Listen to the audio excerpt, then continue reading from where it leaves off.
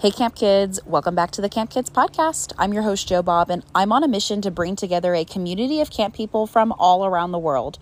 Whether you are currently in your camp experience or it's been a while since you've been at camp, when you're with us, you're at home. Today I'm bringing you an interview from the people from the Ultimate Camp Resource. If you've been in the camping community for a while, you have probably logged on to their website, theultimatecampresource.com.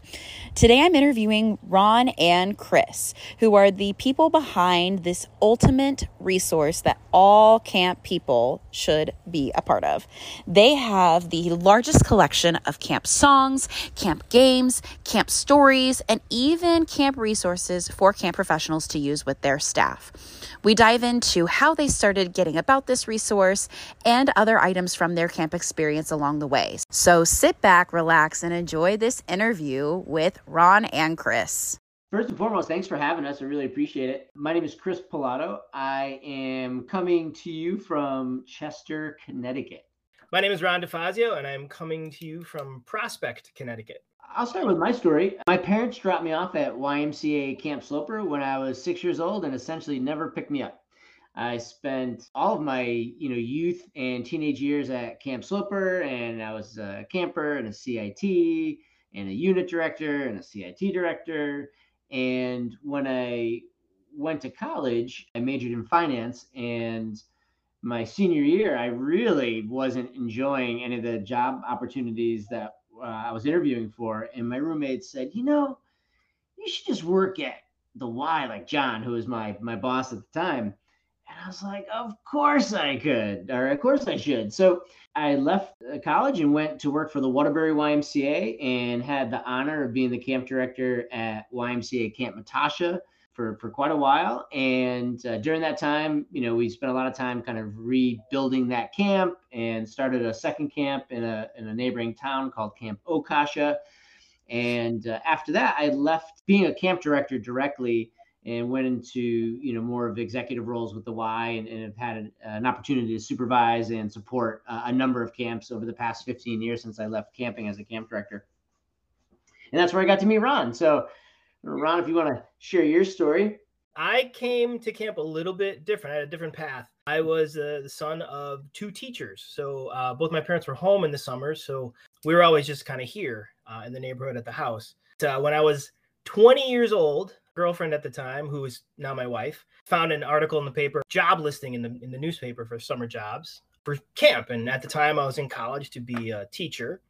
So I thought, well, you know what, this would be a great opportunity to get some experience. I had no idea what I was getting into. I didn't know anything about summer camp other than what I'd seen in movies. Never heard YMCA Camp Metasha before. So I applied. I remember my interview with Chris and another staff member. And that was kind of the day that I got hooked in. And from that day forward, camp became part of me. As I worked through camp, I eventually started to teach during the year. So I would go from being a teacher during the school year to go right into working at camp in the summers. And I did that for close to 20 years. Starting my 24th year as a teacher this year, I taught fourth grade for 11 years. I taught second grade for 7 years. And now I am a library media specialist, and I teach a design lab. Wow, that's awesome. I also teach elementary. I teach elementary music. So I absolutely love doing that. So tell us a little bit about each of your camp experiences. Where have you been with camping, with what organizations, and for how long? Waterbury YMCA served, I think, 10 towns, and I could be off by a few. And the camp that we had in Watertown, Camp Metasha, had been pretty well established. It was about 75 years old when I was there. And the challenge was that there are a lot of the other communities that are Y served, but the bus routes really were too far enough away that people really didn't want to go. And so we started investigating and looking for property in the town of Southbury in the service area.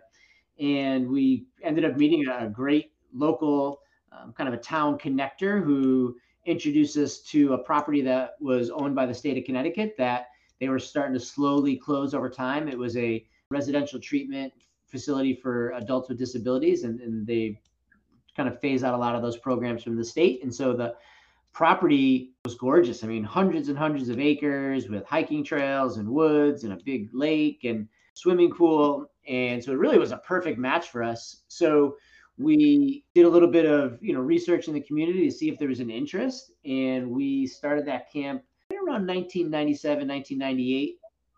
And I think our first session, we had 12 or 13 kids, and pretty small numbers for the first year, but it grew very quickly. And it was funny because that was well before online registration. And so we would go to the PO box and pick up envelopes stuffed with camp registrations and get a sense of how many kids were coming. It was really, really exciting. And now the camp is still running. It's more than 20 years later, and they have hundreds of kids that go through the camp every summer. And it was really exciting. We had to do a lot in terms of building trust with the community and trying to leverage our good name from Camp Metasha and getting our camp director staff and out into the community so people have a sense of who they're leaving their kids with at this new facility. We had a lot of things that happened there that were tactically different than on a piece of property that you own, but that was great. To start another camp at the last Y I was part of, that Yale, and as well as a piece of property that the Girl Scouts own. So, once you kind of do it once, you have a lot of lessons learned in terms of how you approach it and the things that you do. And I would love to hear more about starting new camps. Can you tell us a little bit about that? When I was at the Valley Shore Y, we had a program director who had worked at the Girl Scouts before arriving at the Valley Shore Y. And he had said, look, the Girl Scouts, have this empty, beautiful property. The Girl Scouts are selling a lot of their properties nationwide, and this was one of them that they still own, but they maintained. And it was, again, in a community that we served as the Y, but was too far away from our home branch for people to serve. And so that was it was a ready-made camp. We had a very generous lease agreement with the Girl Scouts, and they had a ropes course and, a lake with a swimming area and boats and really everything you could want. And so that was an easy entry point for us. But they went to sell the property the following year. We knew that was coming, and we just didn't have the capacity to the property. So we went onto the local, in Connecticut anyway, we call it the GIS system, which is, kind of like has satellite images of who owns all the properties in town. And we just started looking for big swaths of property. And we found, from looking at aerial views, we found looked like a big empty property on a big giant body of water, and turned out it was owned by Yale. So we did a little investigating and got a meeting with the person that supervised that property. And they were very hesitant at first to have us come in. Yale, given the size of the university, risk management and safety protocols in place, and hesitant to, have a lot of people in, but they were willing to do it and became very partners to us. And so we were able to offer, that camp and that community up until the pandemic. Wow, that's absolutely incredible. I love that you have had that experience and you've been able to share it along with others as well, too. I'd love to hear how you both are still actively involved in the camping community. Geez, I think it was like 2006. And at the time, we were both pretty heavily involved in camp. We started to talk about how the risk to find all the things that we wanted to do. And we knew what we did out at Camp Metasha when we were there together. We did a lot of really great stuff. Talked to people who always wanted to know, like when we had new staff would come in, they want to know, well, where can I do this? I want to learn this activity. Or I want to learn this song. And there's really no place, enough collection that we thought that you could find all these things to use. And we kind of got together and we knew how to sing and the crafts that we knew. And we tapped into other people who knew different activities and different crafts. And we started to kind of collect them and put them in one place to find. And it was an interesting process. I do remember, and Chris, you can correct me if I'm wrong, but I believe we went to a camp conference. It might have been end of 2006 or early 2007, where we just started big camp conference and people were already talking about us. And it was one of the most exciting things I've ever been a part of. We just kind of overheard people mentioning our name. We're like, that's us. That's something that we did. It was really, really wild. What's interesting is that when we started the website, people were really just starting to use the internet more regularly. People were still probably using AOL and buying minutes just by the minute. And I know that a couple years into having the site, broadband became a thing, and part of the site, we wanted to look to see how many people are using it, and we had so few people using the site for the first few weeks that Ron and I had to have a pact not to go to the site because we didn't want to throw off the traffic numbers. Like, so our 3 or 4 visits would actually throw off our numbers. What's interesting now is we get 2 million unique visitors a year, and it's really exciting just to be able to do this content resources. And like Ron said, it's been really rewarding for us to hear the value that it's brought to a lot of people. Been very forward facing. We just background working on the website. Need to update it and do overhauls every couple of years as the technology changes. And I do have to say we are incredibly grateful for the camping community. One, for all the kind words that they share with us, but two, our site really wouldn't exist without a lot of the contributions from camp counselors and directors from around the country, or actually around the world. So think about the future of the site. We are spending more of our time this year focusing on building our social media presence. We have a pretty big YouTube following, and but active, honestly, we've just been focused on maintaining the site. And so this year we're going to kind of reinvigorate the site a little bit and add some new content and and presence on Instagram and TikTok, and a fun process. It's Ron and I spend a lot of time on the weekend kind of kicking around ideas and doing our reels for the week and things like that. So I feel the layers of Boomer peeling off of me. Oh my goodness. I love that. Well, I do. Large, I would say audiences are it's in Canada, but we do have a lot of English speaking countries or folks that speak English. We don't really have the capacity to translate a lot of our we've looked at some translation software, but it really doesn't capture the nuances, particularly in the songs and the skits and kind of inside jokes. And then the other thing that we learned is that aside from a lot of our international counselors that we see here in the United States, very difficult. And people are interested in the games and activities, the songs and the skits. Again, a lot of times they're kind of culturally different from what I kind of understand. And when people submit things, I'm always a little curious because it doesn't quite make sense to me sometimes. I think there's a language barrier. There's a perception of things that are a little bit different, and kind of learning that. And I wish I had more time or had more personal relationships with these folks to kind of dig a little bit deeper, but we get what people submit to us and then do our best to edit it and get it on the site. That's awesome. I love to hear that. I just want to take a look, make sure that, out there that most people are going to be able to understand. Of course, there's nothing or derogatory. We want to make sure that we can put out there that we're going to be able to share with however many hundreds of thousands of people are going to check it out for us. Some of editing.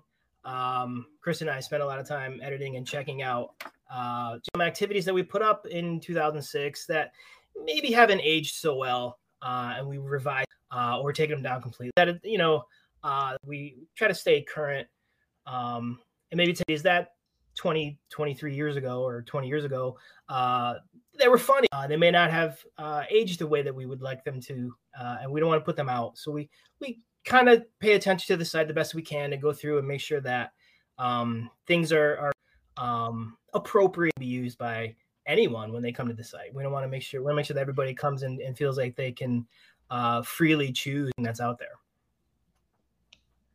Where you guys are coming from with that.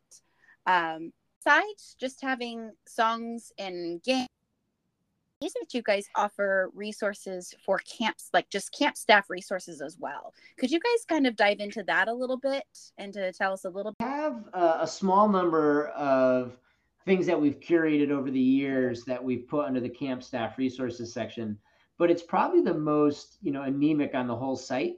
And there's a great Facebook group called Summer Camp Professionals 2.0, and they just recently posted something to the effect of, wouldn't it be great if we could all share like our theme days and camp schedules and the like, and like, wouldn't it be great if there's a website that collected all that stuff? And so I said, okay, hold on. I said, we'd be happy to do that. So Ron, about trying to be more intentional with that, and so we'll probably use our social media presence and some of our network to start to collect that information and elevate it a little bit. Because right now the camp staff resources section on our page, probably because it's not the most flushed out, is not as prominent as the other major categories like camp games, camp songs, camp fits. So I think into a much bigger collection. And then interestingly, this is kind of for the tech the way people use the internet is really, really different. And we've organized the site in a way that's very logical. So you can click on camp activities and then you see camp games, camp sits, camp songs, and you click on one of those and then it's, large group games, small group games, rainy day games. And so if you wanted to, surf our site, it's pretty logical, but that's not how people look for any information anymore. And so people look for things like what to do with my kindergartner campers on a rainy day, or, how to talk with an irate parent at camp because their child, I over the past year have spent a lot of time kind of recent. And so I think this resources that the camp directors in particularly want will, and so we're probably going to end up writing more article type resources and that have kind of lists in them. So, best theme days for summer camp and things like that. So we got to try and figure that out and what that would look like so that it makes sense and is easy to find if you don't find us through Google. But that's kind of my long explanation for we're working on it. I love that. And I love the idea of creating those blog type article posts that kind of combine these lists together. Because you are right. Like the internet is weird and how you do your searches and everything like that. And people are different when it comes to that. So I think that'll be a wonderful, wonderful resource for camp staff and camp professionals to have alike. Speaking of kind of coming in 2024, are there any other big things that are happening for the Ultimate Camp resource that are underway or that listeners can look forward to? What we're trying to do now is trying to niche out time to be more active on social media, community. And talk when we go out and we meet with people is take their picture and share their story and just share one salient point about their experience that when you look at the stories as like a tapestry, it really reflects what people think about when they think of camp. So talked about his story and what was one of the formative experiences of him becoming a camp person. Ron and I and our camp stories. We've got a few other interviews scheduled as well, but it's really based on like one point. And so that's kind of fun to do. And again, that's kind of from my love of Humans in New York. That's kind of how Brendan approaches it. And then one of the things that we've talked about, we don't have any concrete details, but we'd love to pick one or two of the campuses in 2024 and do a Moth live storytelling style event where we can kind of have the night like, the most important person or, things that go bump in the night and let people get up and tell stories from camp that are very much on theme within a time frame. And it's just a way to kind of for camp. And then talked about is that, everyone, if you're a camp person, you're likely to be out somewhere with a group of your camp friends and you have one or two of your non-camp friends kind of standing there and you're like, you wouldn't understand, it's a camp thing. And we're laughing because everyone's got it's a camp thing story.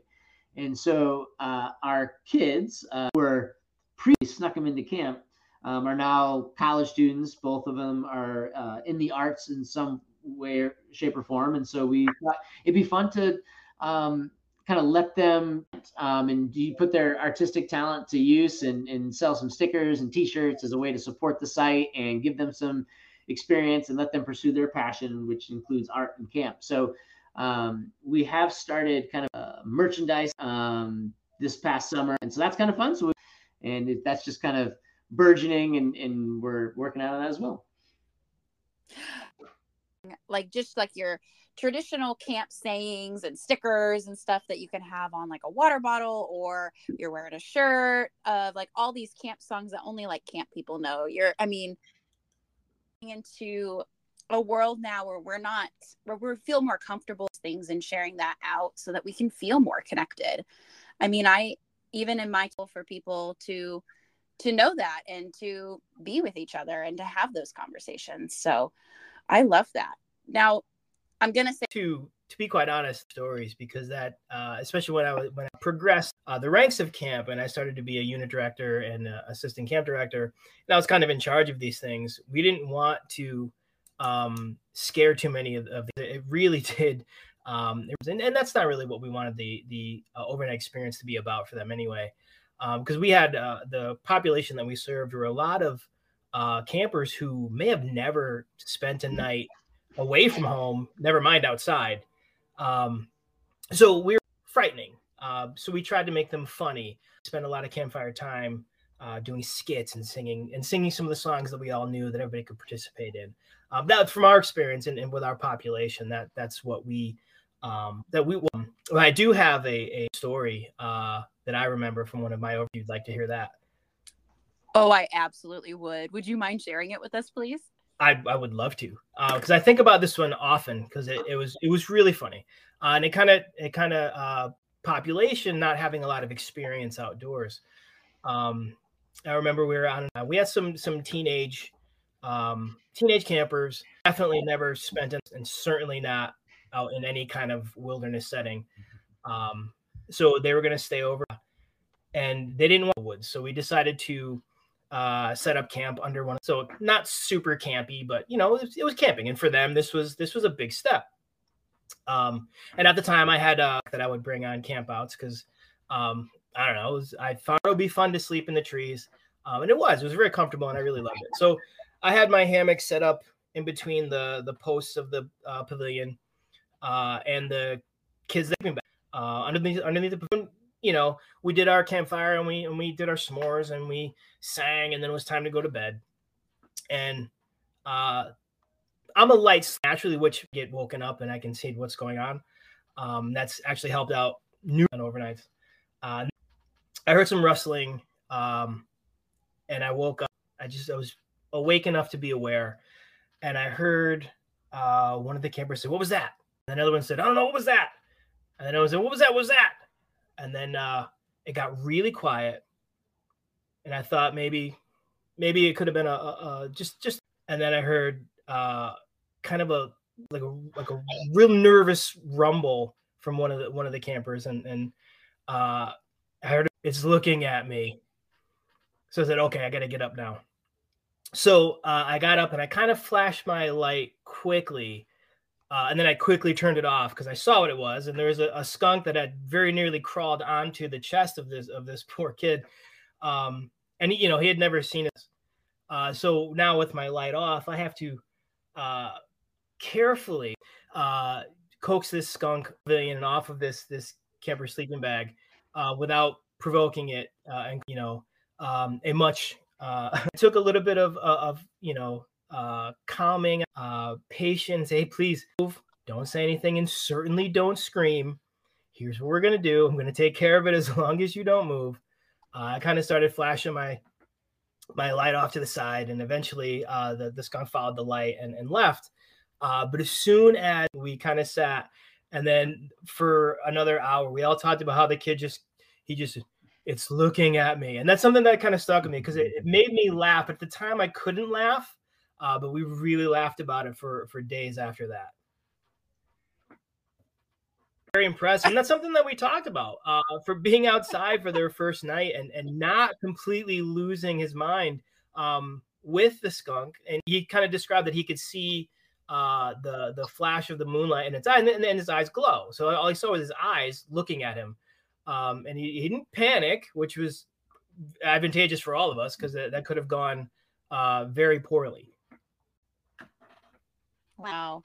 Well, that was a great story. I'm really brought and and kind of see that. And then all of my kids go to camp, 2 of theirs, and then the other 2 are CITs. So that's kind of exciting. I get to live the camp experience through them. And so we did start recording some new content this year. Ron and I and my son filmed a bunch in our yard. We haven't released in kind of a funny twist, and so that was kind of fun just to do some new things. And then locally, I've done a couple of things after a couple of the local camps that are here in town that friends of mine run. And unfortunately, the first camp, I think we did 13 games, and my camera did not work after the first 2 seconds, and so we didn't get anything.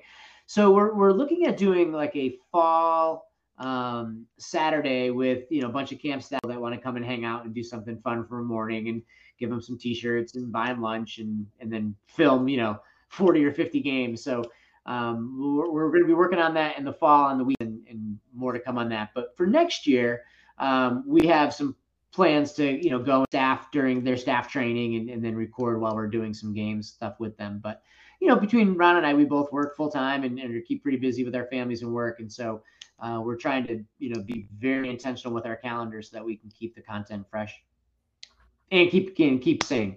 Personally was involved in as a camp staff member. None of them had camp names, but I will say I can't really want to tell you the story, but so we when I was a CIT the camp director one day introduced me as Mr. Fun, right? And so he goes, "Hey, we're gonna call Mr. Fun." And so I went up, and after that, for the next 4 years, that's all I heard at camp, and to the point where that's all I that's kind of what kids called me.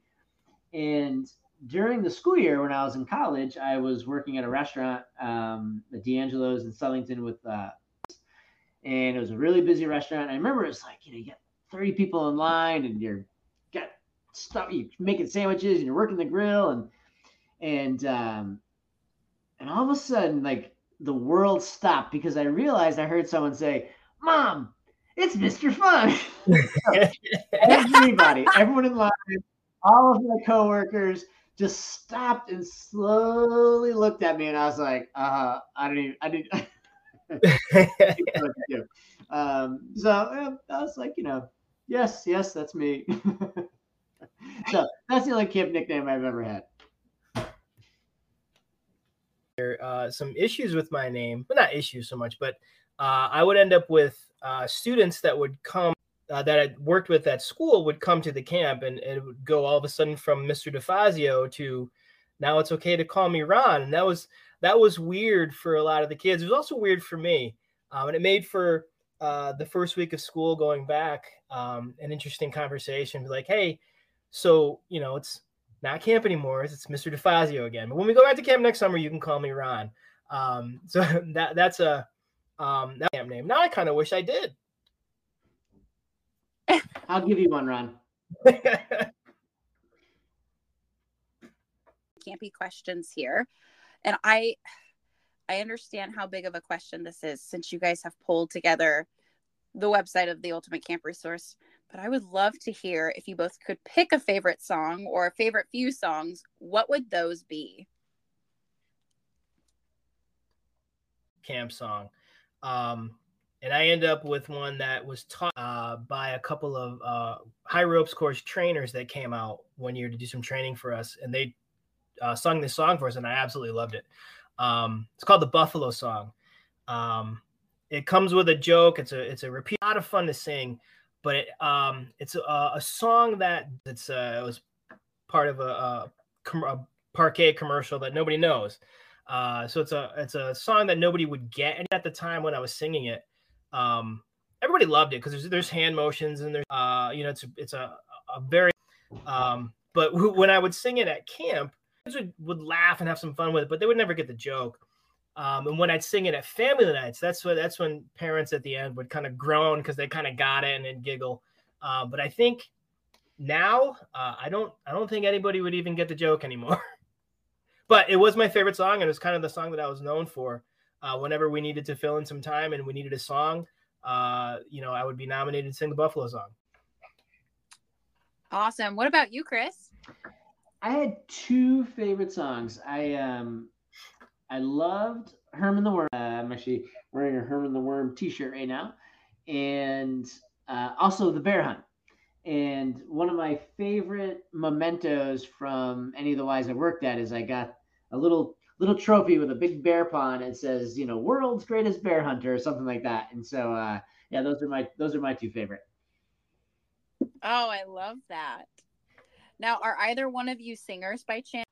So not a lot of experience with camp meals like at a residence camp, but I guess I'll say two things. Camp Hazen here in Chester, Connecticut, we get to spend a lot of time there with our Ys in Connecticut. They're not officially a meal, but one of my favorite things on the planet.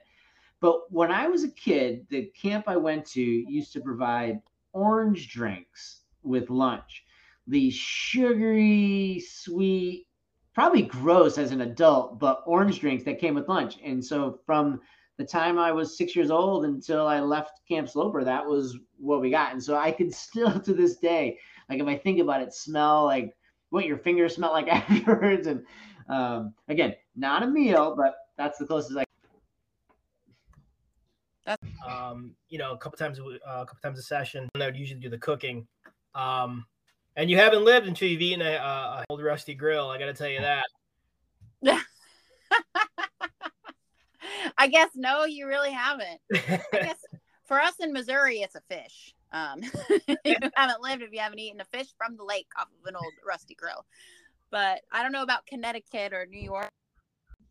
Cultural changes. But one of the special service Camp Matasha was we called it the daughter and son of Matasha.